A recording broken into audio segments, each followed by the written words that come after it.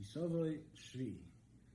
Okay, Moshe tells the Klal Yisrael, you remember all the nisim and the neflois that Hashem did when He took you out of Mitzrayim, and Hashem didn't give you the seichel to see and to hear and to understand. Ad hayom hazeh. Rashi explains what happened on this day that made Moshe Rabbeinu so happy that he saw they had seichel. So it says that he gave Shevet Levi their own Sefer Torah. When the rest of Klal Yisrael saw that Shevet Levi had their own Sefer Torah, they got very upset. They started making a macha. What are you doing? Who does Shevet Levi think they are? Well, today you give it to them, tomorrow they're going to say the Torah to somebody else. We stood by Har Sinai. So Moshe Rabbeinu, who was cool in the Shem Shemayim, instead of getting upset, this is Derech Eretz, this is how you talk to me, you questioning what I'm doing, he was very, very, very happy.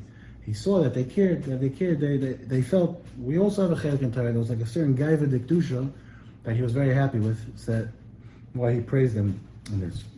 Then it ends off that this is the 40 years that you're in the midbar, your clothing never wore out, and your shoes didn't either wear out. So a lot of the Mepharshim ask, I think it's in Parshas Eikev, that it says over there, your feet didn't crack. So Rashi says because they were going barefoot. You go barefoot in the hot desert, your skin tends to crack. So were they barefoot? And here it says their shoes didn't wear out. If you're barefoot, so obviously your shoes didn't wear out. So I think the Rogachev explains very beautifully. He says that the Klal Yisrael was in Chayim, they were in Nidoy all 40 years after the Chet HaMeraglim. But Shevet Levi didn't take part in the Chet HaMeraglim, so they were not in Nidoy. And the halacha is someone who's in Nidoy is not allowed to wear shoes. So their whole Klal Yisrael, besides Shevet Levi, were not wearing shoes, but their feet didn't crack. And Shevet Levi that wore shoes, their shoes didn't get worn out. And that takes us to Nitzavim.